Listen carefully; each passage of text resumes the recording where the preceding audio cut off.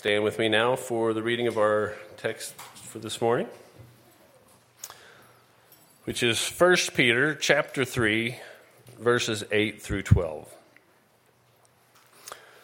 Finally, all of you have unity of mind, sympathy, brotherly love, a tender heart, and a humble mind. Do not repay evil for evil or reviling for reviling, but on the contrary, bless, for to this you were called, that you may obtain a blessing.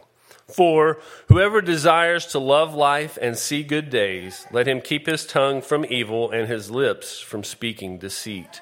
Let him turn away from evil and do good. Let him seek peace and pursue it.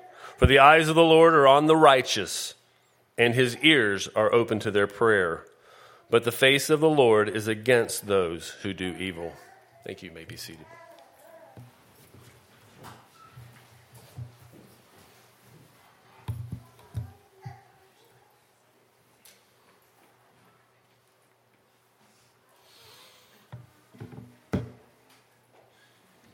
I need like a hydraulic lift to lift me up like out of the stage. That would be incredible. Put that in the budget, please. Thank you very much. Let's pray. Father, we need what you have to give us today. And I pray that you would form in us a desire for what we need today, that we would want who you are, that we would want what you have to say, that we would want the changes that come as a result of your Holy Spirit applying these words to our lives. Teach us and instruct us, and God, help us to do what you've called us to in the power of your Spirit, to the praise of your glorious grace, for the good of others and for our own good. We ask it in Jesus' name. Amen. Woo-wee. Really neat. I was in the bathroom and I turned the water on and water came out. It was pretty cool.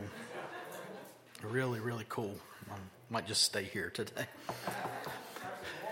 Yeah, they actually have hot water in there too. So, not that, I guess this is providence. I guess it's all providence.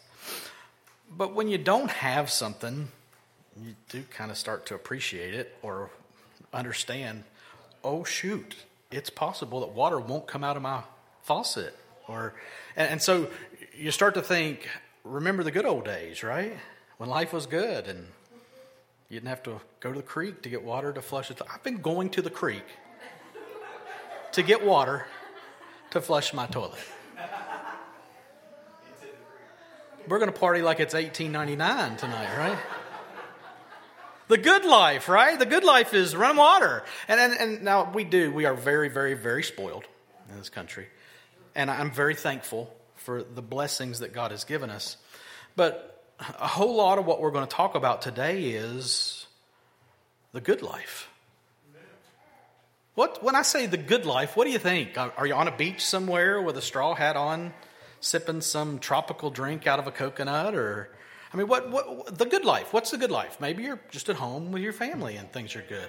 Maybe you're traveling. Maybe, I don't know. But we go somewhere or somewheres in our head when we think about the good life. And I want you to have that kind of etched in your mind, because today we're going to talk about some things that I'm telling you, I just need to repent. I just need to change the way that I think. Amen. And thereby change the way that I live. Because God has a different perspective than I have. And I want to see things from his point of view. Herb Hodges, I point to Herb because this is Herb the Fox. I'll tell you that story later if you want me to. Herb Hodges always said that vision is the ability to see things from God's perspective. And today, with the good life and other things, I want us to have a change of perspective and to repent and to think, feel, and act differently as a result of what God has for us in His Word today. And we'll start with verse 8. Finally, all of you have unity of mind, sympathy, brotherly love, a tender heart, and a humble mind. So we've been going through 1 Peter a couple months now, I guess. And we've seen in that first glorious part of this letter God's work of salvation to save His people and the inheritance that He has stored up in heaven for them, that He's guarding for them and He's guarding them for, and all that He's done to call us out of darkness into His marvelous light. And that first part, glory, hallelujah. You know, it's like, wow, look at everything God's done. And then after that, we moved into specific roles, commands for specific groups of people, right? Before last week when we wrapped up Advent and was talking about Christmassy stuff, we saw in the weeks prior to that some specific calls to subjection and action for citizens, servants, wives, and husbands. And so that's where we've been to catch up to today. And so today, the first word of our passage is finally. And that finally sets the stage for some conclusions from this last section that we looked at about the citizens, the servants, the wives, and the husbands. So Peter jumps to the whole here, addressing, finally, he says, all of you. So citizens was to citizens, which is really everybody, but that's people in a specific role. And then you had servants, not everybody's a servant. Then you had wives, not everybody's a wife. Husbands, not everybody's a husband. Well, here it's all of you. So who's this for? Let's do a little biblical exegesis, okay? It means all y'all, right? It's everybody, everybody. And all of us too. And that's easy exposition, right? Instead of singling out specific roles or specific people, Peter lumps everyone together, all of the church, all of the believers, all the people that he's writing to. And again, 2,000 years later, we're reading the letter, so it's to us too. And what does he call all of them, all of us to do? Well, this is a purposeful list of things with a central point. Okay, this is verse 8. We see 5 things in a list, and this list is set up in a very familiar biblical pattern called a chiasm. Anybody familiar with chiasms? Let me try to explain this best I can. Okay, so it's kind of like a rhyming scheme, but what happens is you've got a main point, which is going to be your C here, and then you've got mirroring points at the beginning and end, A. The A thoughts, the beginning and the last thought. And then B, which is mirroring thoughts right around the main thought. And then you got the main thought. So here's why this is important. What happens with a chiasm is that the writer is trying to emphasize the central point. Okay? So here in our list today, it looks like this. So if you look at points A, harmony and humility. Okay? A humble mind, unity of mind and a humble mind is how it is listed in the scripture. And then sympathy and compassion, or sympathy and a tender heart, pointing toward brotherly love. So the main point of this verse that we're looking at is brotherly love. And the emphasis on the A points and the B points point to the C point. Does that make sense? Okay. So, and again, there are all kinds of chiasms in the Bible. I mean, all kinds. And let me tell you what, commentators love chiasms. Everything's a chiasm. A whole book is a chiasm. The whole Bible's a chiasm and everything. And I'm going, I don't know about all that. But it was a literary device that people of that time used to emphasize. So what is being emphasized here, and this is why this is so important, is brotherly love. Okay? So this verse is set up as a chiasm with brotherly love as the center, unity of mind and humble mind being mirroring thoughts, sympathy and a tender heart being mirroring thoughts, pointing toward brotherly love. Now, don't get too caught up in the mechanics. It's not that important, okay? But I just wanted to explain that if you do any kind of commentary reading, you're going to see this word chiasm a lot, okay? What you're looking for with a chiasm is, what is the main point? What is everything that's supporting it pointing toward? Because it's like it's holding it up and saying, look at this specifically. Okay? So again, the point of this chiasm is to call all of them to brotherly love. The tip of the spear, so to speak. And then the A's, unity of mind and a humble mind. The B's, sympathy and a tender heart, are ways to help accomplish the goal of brotherly love. So the A's, these mirroring thoughts, and the B's, which are mirroring thoughts, point to the goal of brotherly love. Okay? And this structure, as it is, has a purpose and emphasizes something specific, which obviously the writer wants to point out. So again, the point and call here is for all of Peter's recipients to Philadelphos, is the Greek word, brotherly love. Philadelphia, the city of brotherly love. We've seen this word a couple of times already in past messages, and it literally does mean brotherly love. And it's what Christians, believers, are called to. The New Testament is filled with references and calls for Christians to love, serve, bless, encourage, and on and on and on, the brothers. And remember, brothers means all of us, male and female. We're not excluding the cistern when we say the brethren, okay? The cistern. It all comes back to water, right? The chiasm today is water, water, water, water, water. We are members of the same family, we have the same Father, and we share in life together as the adopted children of our Father. And while we are here on the earth, we are to love each other as brothers. And how can we do that? Well, those mirroring points of the chiasm help show us. The A's are unity of mind and a humble mind. These two thoughts are similar. They're kind of connected, hence the structure of the chiasm. Brothers live in unity with each other, and you can't have unity without humility. Unity is oneness, and the thought in this word can mean harmony too. I don't know if y'all pay attention every week, but when we're singing, some people are singing different notes than other people. That's harmony, because it works together. Isolated, that may not sound very good, but when it's all brought together, that's harmony, and it forms a single part. That's what we're talking about here when we're talking about harmony and unity. And this is the way we're supposed to live together. All together in differing roles to make the many work as one. And to accomplish that, we have to be humble, knowing our importance in the context of the importance of others. There's no one that's not important. And that's true humility. True humility is not thinking less of yourself, it's thinking of yourself less and focusing on your part in the whole. True humility is not, oh, I'm just bad, I'm terrible, I'm a jerk. No. I recognize my role, I recognize your role, and I see the importance of both, and we're going to do that together. Okay? So, in these differing roles, working as one, we have to be humble in order to do that, knowing the importance of every part. The thought behind a humble mind also implies courtesy and kindness as well, showing deference and preference for others more than ourselves. So that's the A's of the chiasm. And then the B's are sympathy and a tender heart. And again, we're pointing to how do we love the brothers. Again, sympathy and a tender heart are similar thoughts, calling us to love the brothers in a specific way.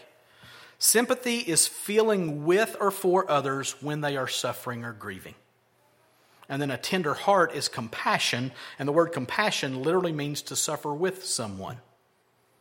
And again, you can't truly love the brothers if you don't feel what they feel, especially in their sufferings, and associate with them in these times when they are suffering. So this whole verse 8 is pointing to how we love the brothers, which is the main call of the verse.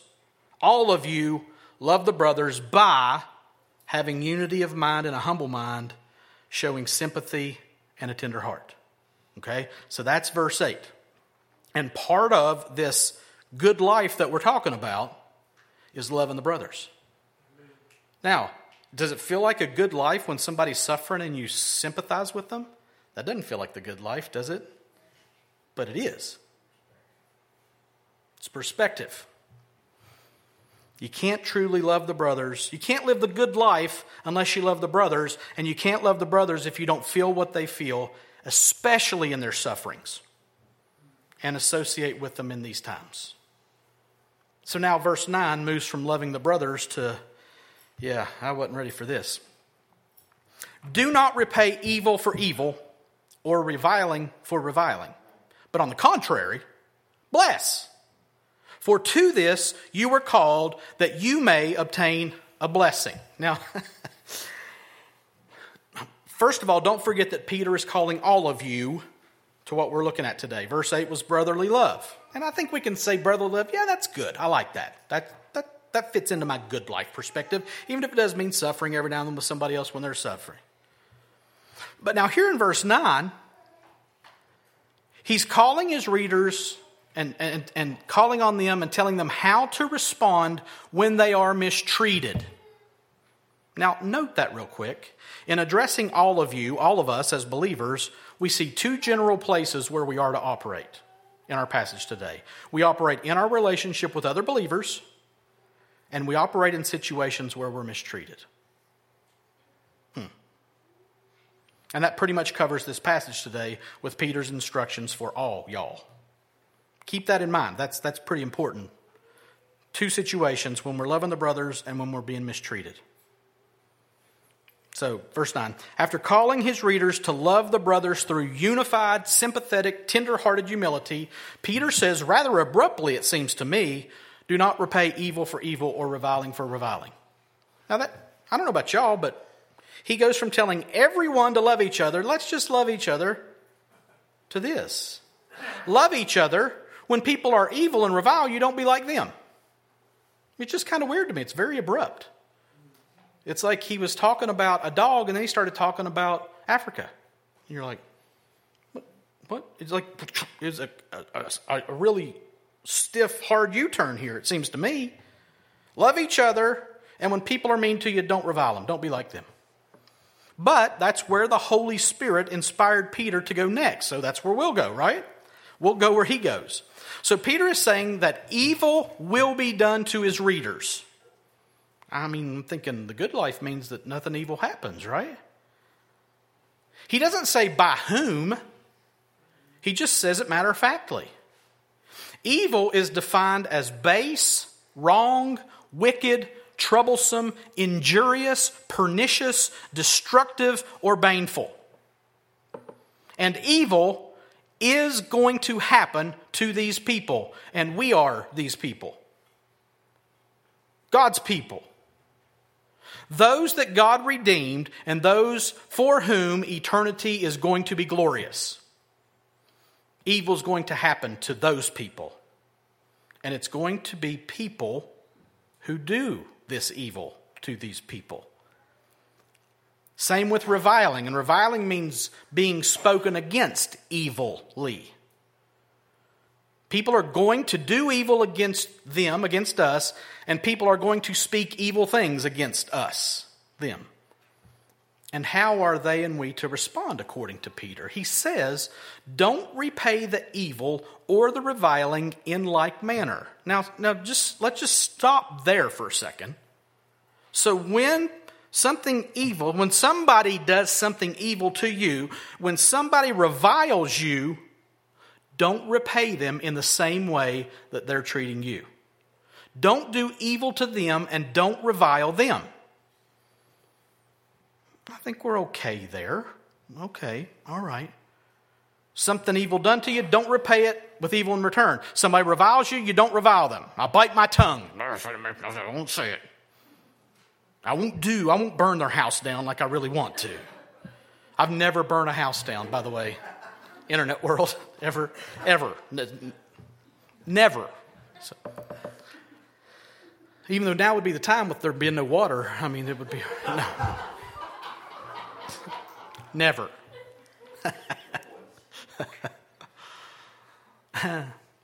Now remember, in the context of 1 Peter overall, we've been saying that all of these instructions are pressing these believers and us into a counter-cultural lifestyle.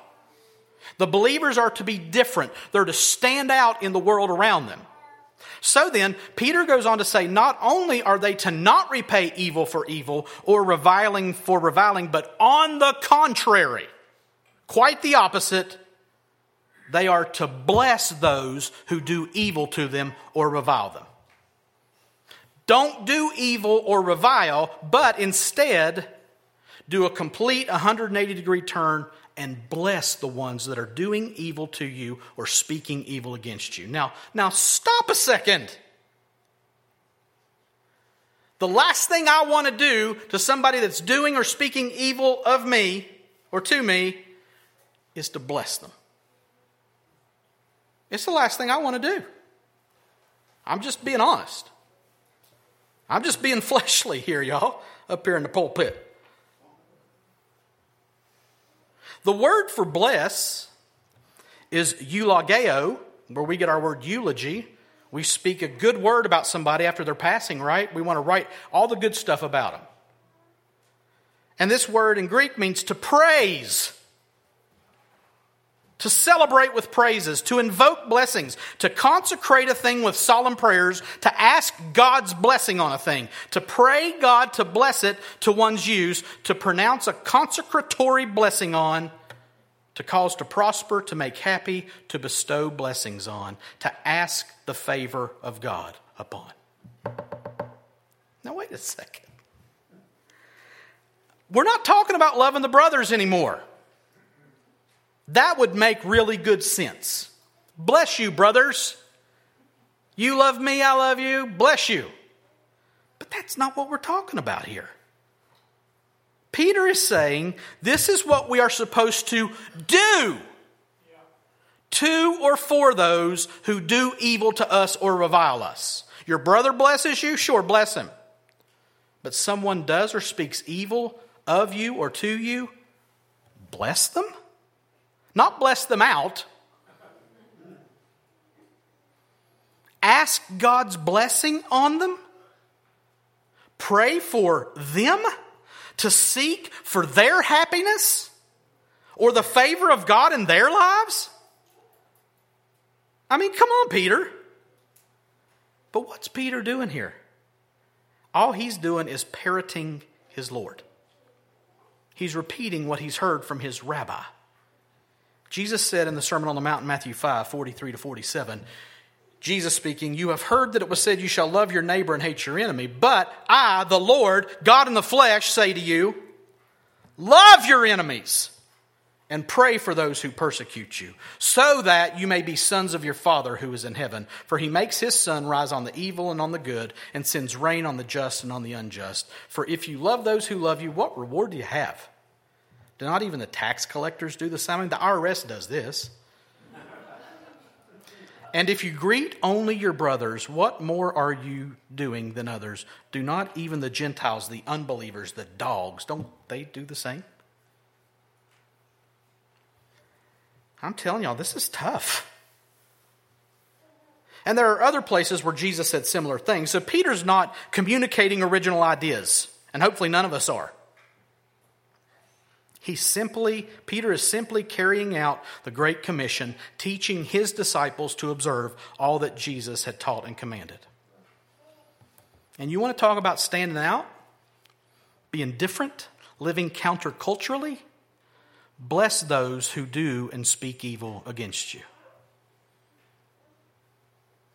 Pray for your murderers on the cross that they're killing you on. Yeah, that's different. And it's Christ-like. And that's what Peter's calling his recipients to. It's what Peter's calling us to. It's what God is commanding of us. It's our mandate.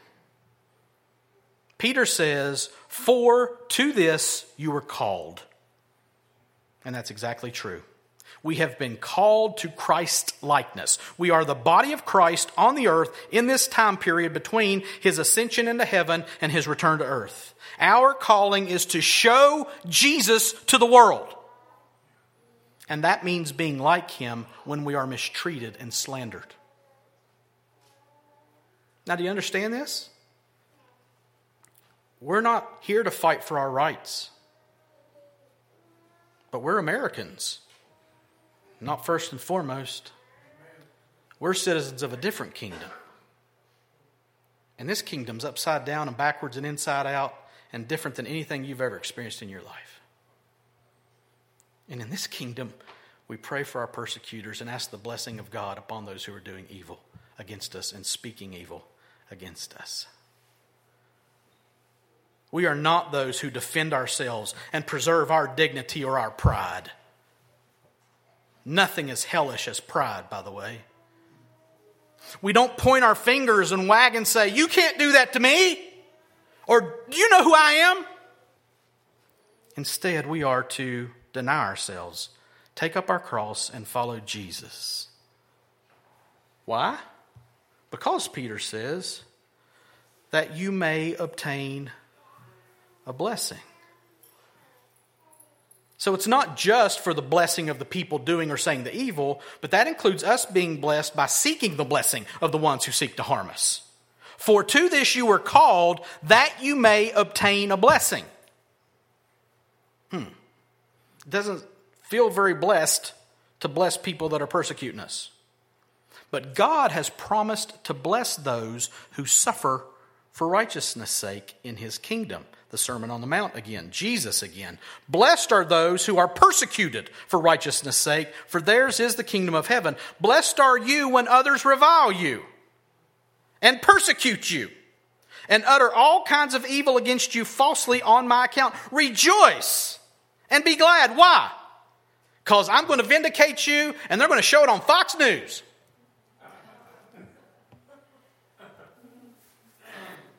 Rejoice and be glad, for your reward is great in heaven.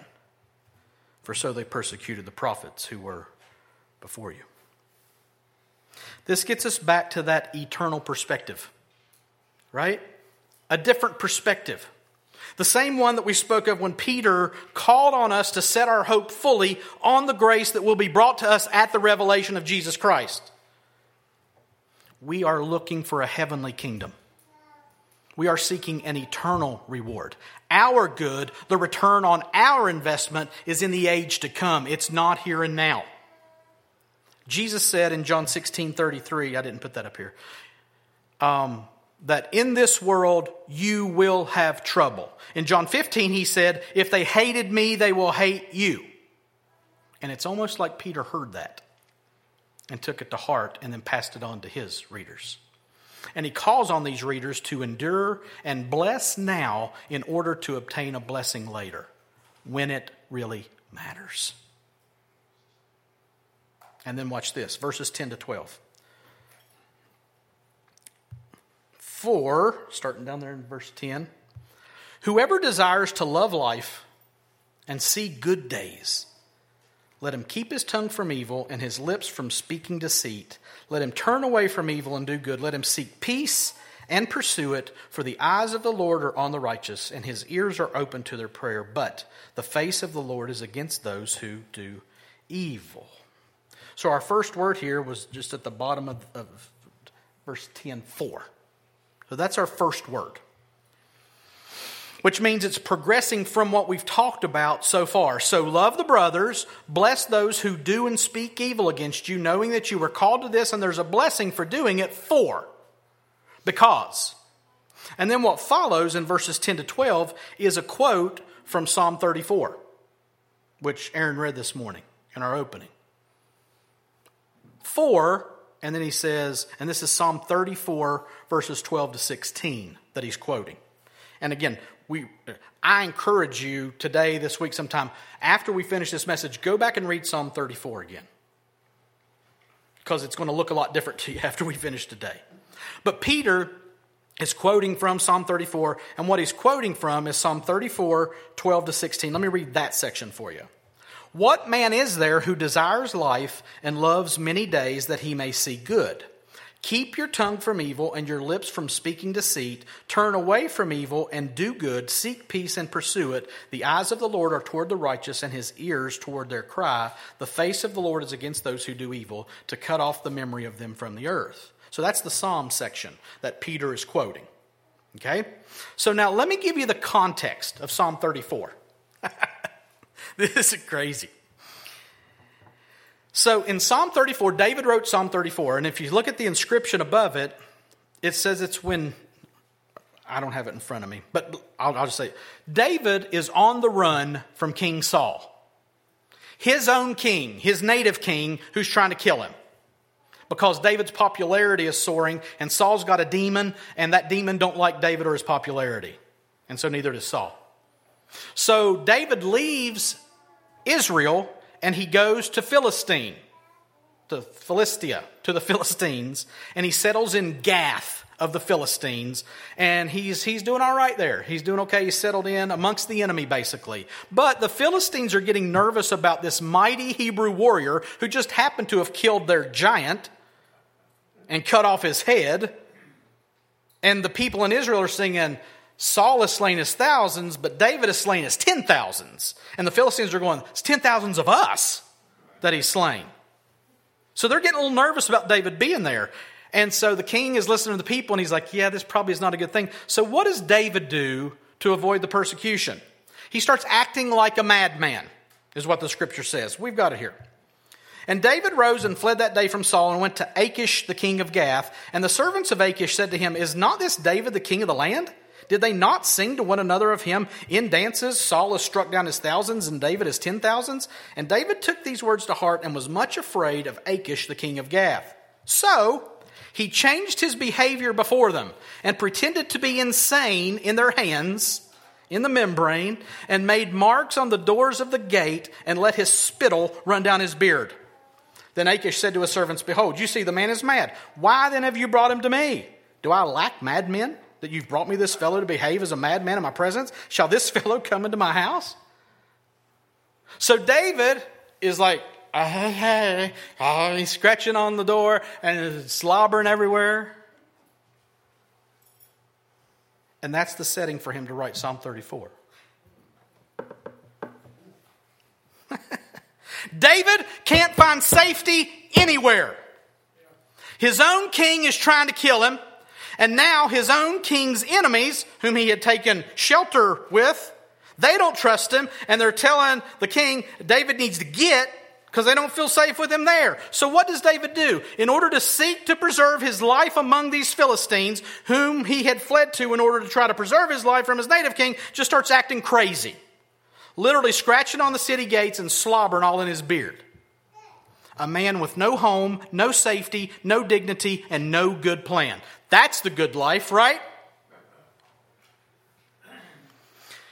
So what's he do? He ends up leaving Gath.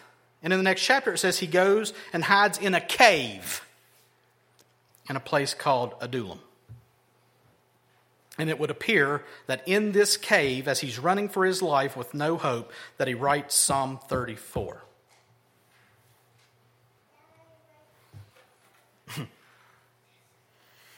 Sitting in a cave, wiping the slobber from his beard. And he quotes this. For whoever desires to love life and see good days, let him keep his tongue from evil and his lips from speaking deceit. Let him turn away from evil and do good. Let him seek peace and pursue it. For the eyes of the Lord are on the righteous, and his ears are open to their prayer, but the face of the Lord is against those who do evil.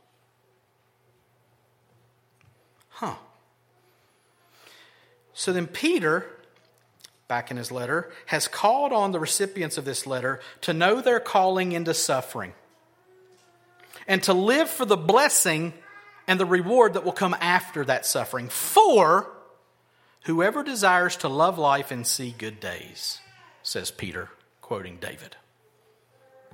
Now keep in mind what Peter has said already and what David was saying and when he was saying it. And I say that because I think we are prone to jump to a certain mindset or conclusion when we see and think about what the phrase love life and see good days means. We think of unicorns and rainbows and smiles and pizza and stuff. Maybe that's just me. The point is this: David slobbering and then hiding in a cave, or Peter, who has been promised that he'll be crucified, doesn't really fit into our expectations of what loving life and seeing good days should look like, does it? And yet that's exactly what these two men did. And Peter is talking about absorbing evil and blessing the evildoers in this context. And so, what does it look like to desire to love life and see good days? Because that's what Peter's asking us to explore in this context. Crazy Christians.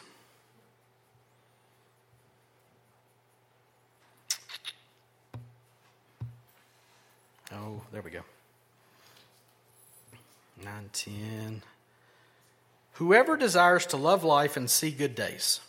So what we're going to see from here are 6 things to do if we desire to love life and see good days. Okay? Let him keep his tongue from evil.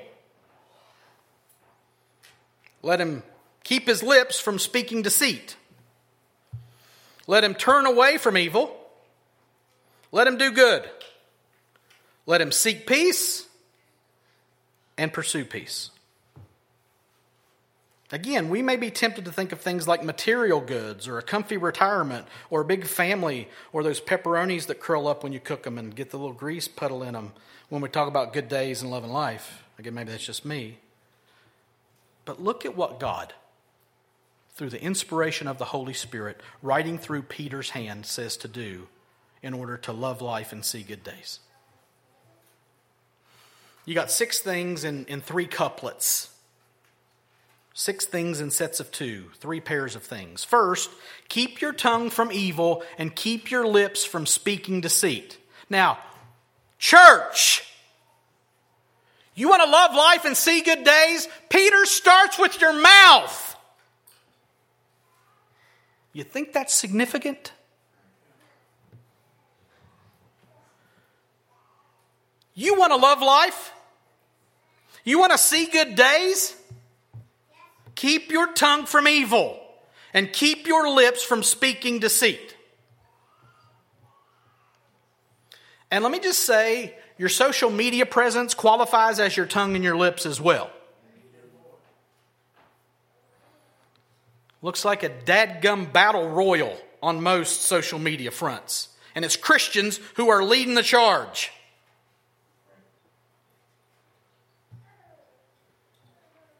Kids don't say this, but sometimes we just need to shut up. You want to love life and see good days? Control your lips, control your mouth. Wow. It's not a pina colada. It's a shut up because you oughta. I just made that up. I didn't write that down.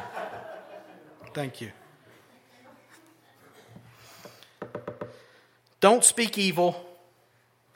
Don't speak deceit. You want to love life and see good days? Start right here. That's the first pair. Second pair, turn away from evil and do good. You want to love life and see good days? Turn away from evil and do good.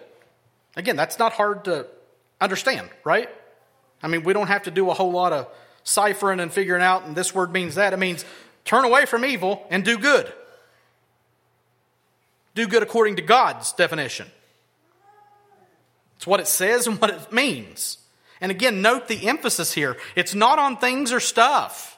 It's not about public appeal or approval. It's looking at things from God's perspective. Forsaking the world and its evil and pursuing holiness and doing good. Turn away from evil, go the other way, do good. Do the things that are good. Do the things that are right, wholesome, and righteous. And if you're going to do those things, you have to turn away from evil. You can't run toward evil and do good. I'm going to go out this door, but I'm going to run this way. It's impossible. You're like, what's evil? Anything contrary to the will of God is evil. So turn away from things that aren't godly and do the things that are godly, that are good.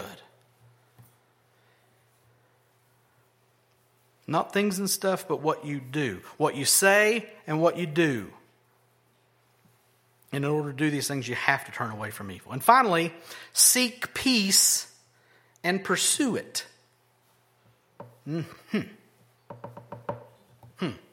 Seek peace and pursue it. We've said many times before in 1 Peter and in other places that peace is not just the absence of conflict, but that peace is a tranquil state of a soul that fears no harm and is content with its earthly lot. Seek that. Pursue that. And not just for yourself, but for all those around you. This is not about you. This is not about checking off a list and saying, okay, I did all this stuff I'm supposed to do, so I'm good. Seek peace and pursue it for yourself and for all those around you.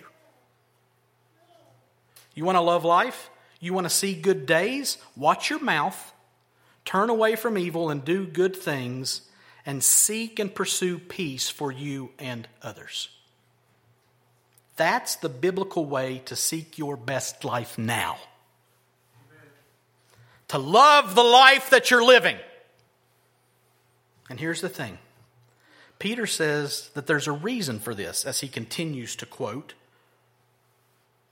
from Psalm 34. For, he says, the eyes of the Lord are on the righteous, and his ears are open to their prayer, but the face of the Lord is against those who do evil. Again, see, there's a perspective here that we're maybe tempted not to think about in all of this, and it's God's perspective.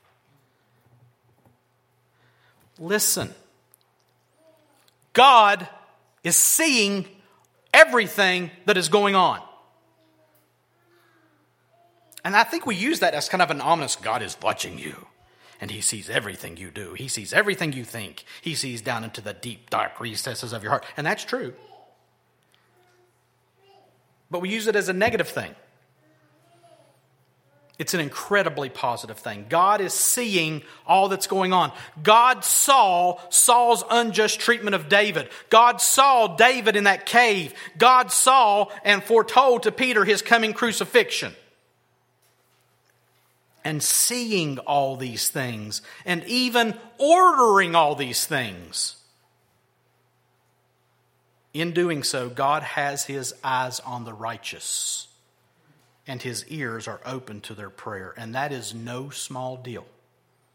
That's not a consolation prize, a nice box of rice-a-roni back in the Let's Make a Deal days.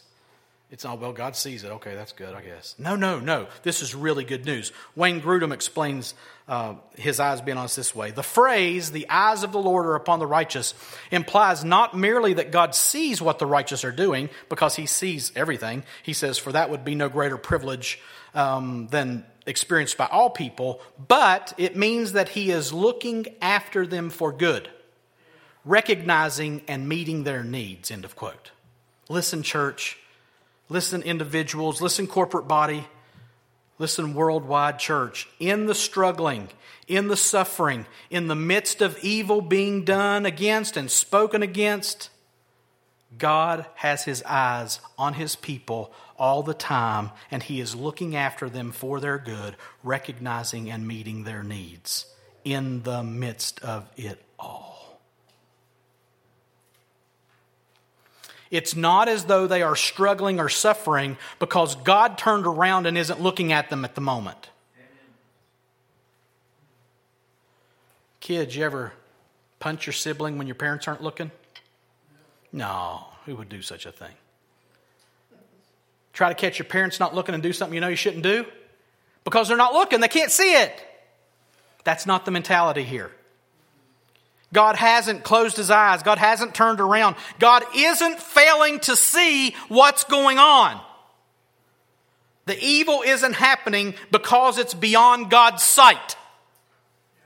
God sees it and is looking after those that it's being done against, and he's keeping them. He's even blessing them in the midst of it.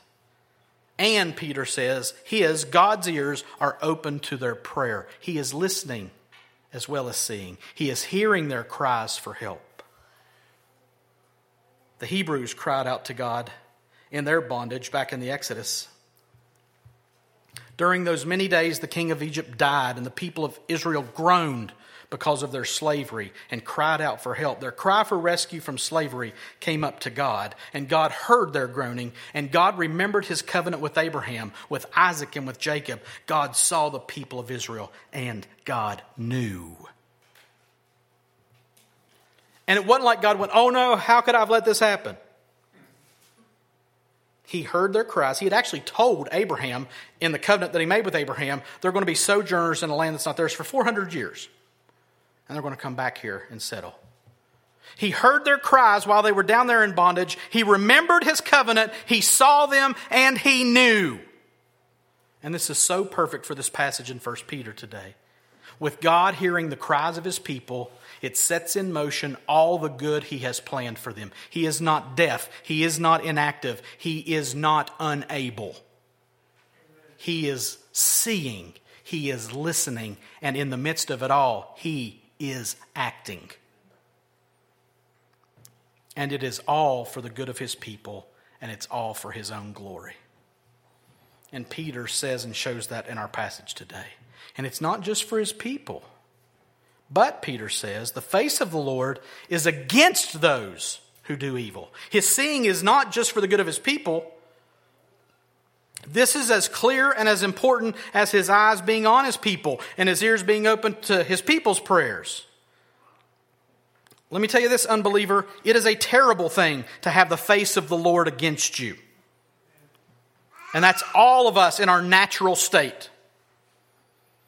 And it's clear here that the face of the Lord is against those who do evil. He is actively opposing them. He is expressing his displeasure toward them. And ultimately, they will suffer the consequences of opposing him and his people. They may appear to be advancing or winning here and now, but they are on the wrong side of his story. And that's a fearful and dreadful thing. God himself is against them, and God cannot and will not lose. He is omnipotent. He is undefeated and undefeatable. And woe to those whom he opposes. And his face is against those who do evil. And that's good news for God's people too. If he just did good to us, that's good. But he does good to us, and he's going to punish our enemies. And we wrestle not against flesh and blood. It's not people that we're wrestling against. We'll get to that in a minute. The powers of evil that are driving these evil people to do evil things and to say evil things will ultimately be defeated because God's face is against that evil. And that's really, really good news that we can rest in and act because of. So we'll turn our attention to application from all this. Application in which we seek to find out how to live our best life now. And we're looking at 4 E's. Elect, evil, excellent, and my favorite one, El Roy. And I don't mean by that the Jetsons boy, okay? Elect, evil, excellent, and El Roy. El Roy is E-L space R-O-I. El Roy, we'll get to that in a second. Just know it has nothing to do with the Jetsons. That's important. Elect, evil, excellent, and El Roy. In seeking to live our best life now, in seeking to love life and see good days, first we look at the elect. And we are called to love the brothers. Peter said to all of you to commit to loving each other with brotherly love, having unity of mind, with sympathy, a tender heart, and a humble mind. Again, it would do you well, it would do me well, it would do us well to take those 4 things, unity of mind, sympathy, a tender heart, and a humble mind, pray through those things. Ask God to help incorporate them into your lives, especially towards the brothers. That's what application's all about. What do I do with this information? Pray about these things. Ask God to work these things into your life with the goal of loving the brothers well. You want to love life and see good days? Love these people sitting in this building. And the ones that aren't here today. And those who are in Christ that don't meet with us on a consistent basis. How in the world people can say, I can be a Christian and not be in church is beyond me. How are you going to love the brothers? Which is one of the major callings of your life. Well, I can love them when I'm in the woods. No, you can't. I can love them from home. No, you can't. Because love is not how you're feeling. Love is what you're doing. Love is when you take a small piece of bread because you want to leave some for your brother. Love is going through the meal line back here and saying, I'll just get one piece of pizza because I want to make sure everybody has enough. You can't do that at home. You can't do that in the woods. You can't do that in whatever cathedral you choose to worship at yourself. Because really all you're doing there is worshiping yourself. You're called to love the brothers. And you love people when you share life with them. So let each of you, all of you, love the brothers, having unity of mind, sympathy, a tender heart, and a humble mind.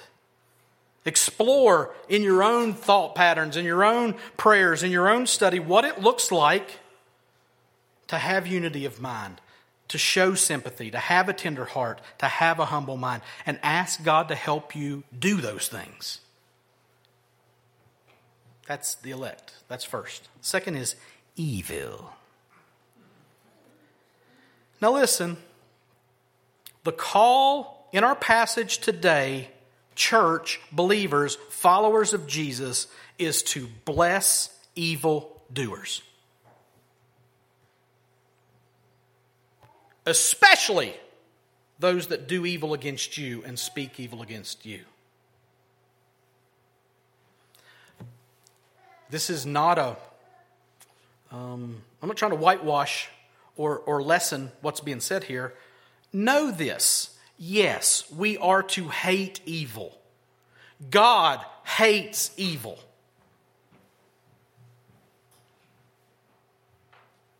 But we are to seek to bless those who do the evil.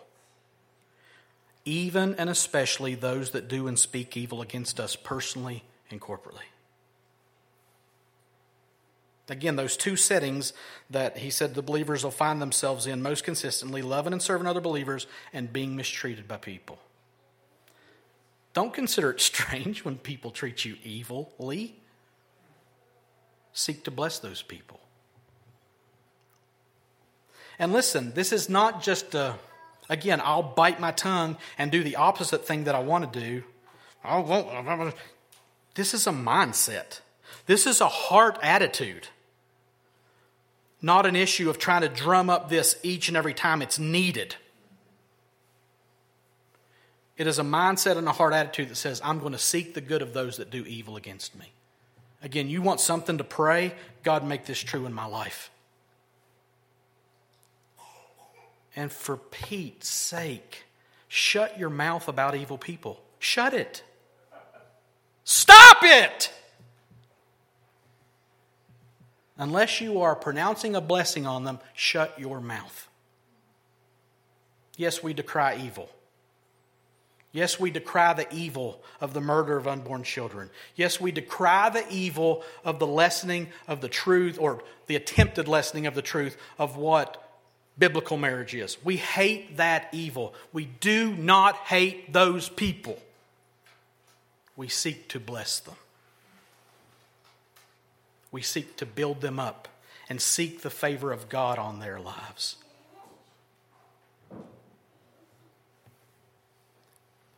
And there is an imperative here for the empowering of God in our lives for us to do this.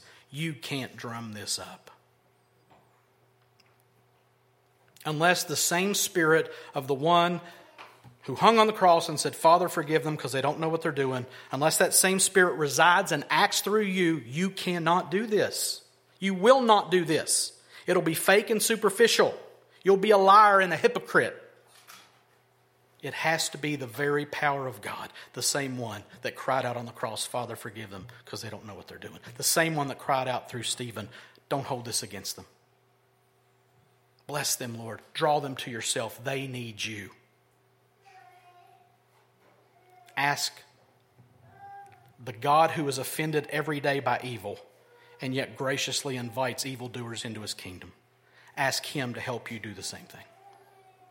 That's what we do with evil. Elect, evil, excellent. This, again, is kind of the main point. How we are to love life and see good days. Everything we've looked at today, this passage today, that is the good life. And again, if you just read it, you're like, no, that's not the good life. That doesn't check any of my boxes. Thank you very much.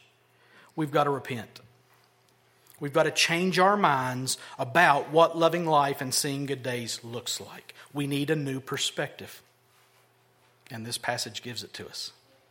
And so we go to God and we say, God, help me in the power of your Spirit with the encouragement and accountability of your people to know what it really means to love life and to see good days. Help me to have your perspective on loving life and seeing good days. Help me to keep my mouth shut when I need to. Help me to bless instead of curse. Help me to look from your perspective into eternity at the blessing that will come when I'm finally given that grace that Jesus is bringing with him when he's revealed. God, help me to look at real, true, good days and loving life that way. And finally, El Roi.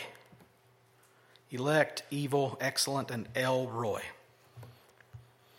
Genesis 16:13, a lady named Hagar has been sent out into the desert with her only boy because her boy happens to be the only person who might be able to take the blessing away from Abraham and Sarah's boy Isaac.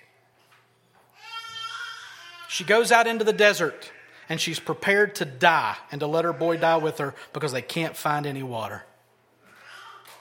And the scripture says that the Lord opened her eyes and she saw a well there. And so in Genesis 16:13, so she called on the name of the Lord who spoke to her, and she says, you are a God of seeing, El Roi. Truly here I have seen him who looks after me.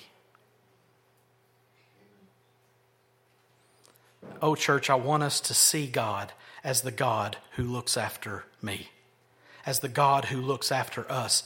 In the midst of turmoil and evil being spoken against us and evil being done to us, he is still the God who looks after me. He is a God of seeing. He is still El Roi. He sees you in your current situation. He hears the diagnosis. He knows what's up the road. He knows that trouble's coming. He knows everything about 2023. And let me tell you what, bad things could happen to you in 2023. I'm going to go out on a limb and say bad things are going to happen to you in not only bad things, but it's not all sunshine and unicorns. And in the midst of it all, God sees. And his eyes are upon you for your good, to keep you, to bless you, to sustain you, and to empower you to hang on the cross if you need to. And he sees it all. How does it affect you to know that God's face is upon those who do good and that his face is against those who do evil? As you watch the news reports, and they're awful, God's face is against those who do evil. Two things I hope that does for us. I hope that it encourages us that nobody's going to get off unpunished for the evil that they do unless they receive the grace of God for the forgiveness of their sins. Evil's going to be punished. But also, does it move us to be more compassionate, pleading with God for the evildoers? Because he sees it. He is the God who sees. Know that as we go into this coming year. Know that. I hope we knew that going into 2020, which was just a big cluster bomb that went off, right? God saw all that. And he's seen everything before that, and he's seen everything since that. He is the God who sees. So, we conclude talking about the good life. Loving the brothers, the elect. Blessing evildoers, the evil. Knowing this excellency of this good life. Knowing that God is El Roi, the God who sees. Loving the brothers, blessing evildoers. Knowing God is superintending it all.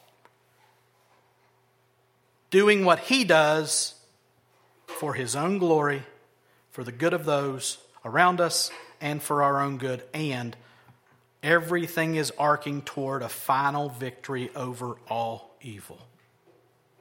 And there is blessing in obedience to the God who sees. Let's pray.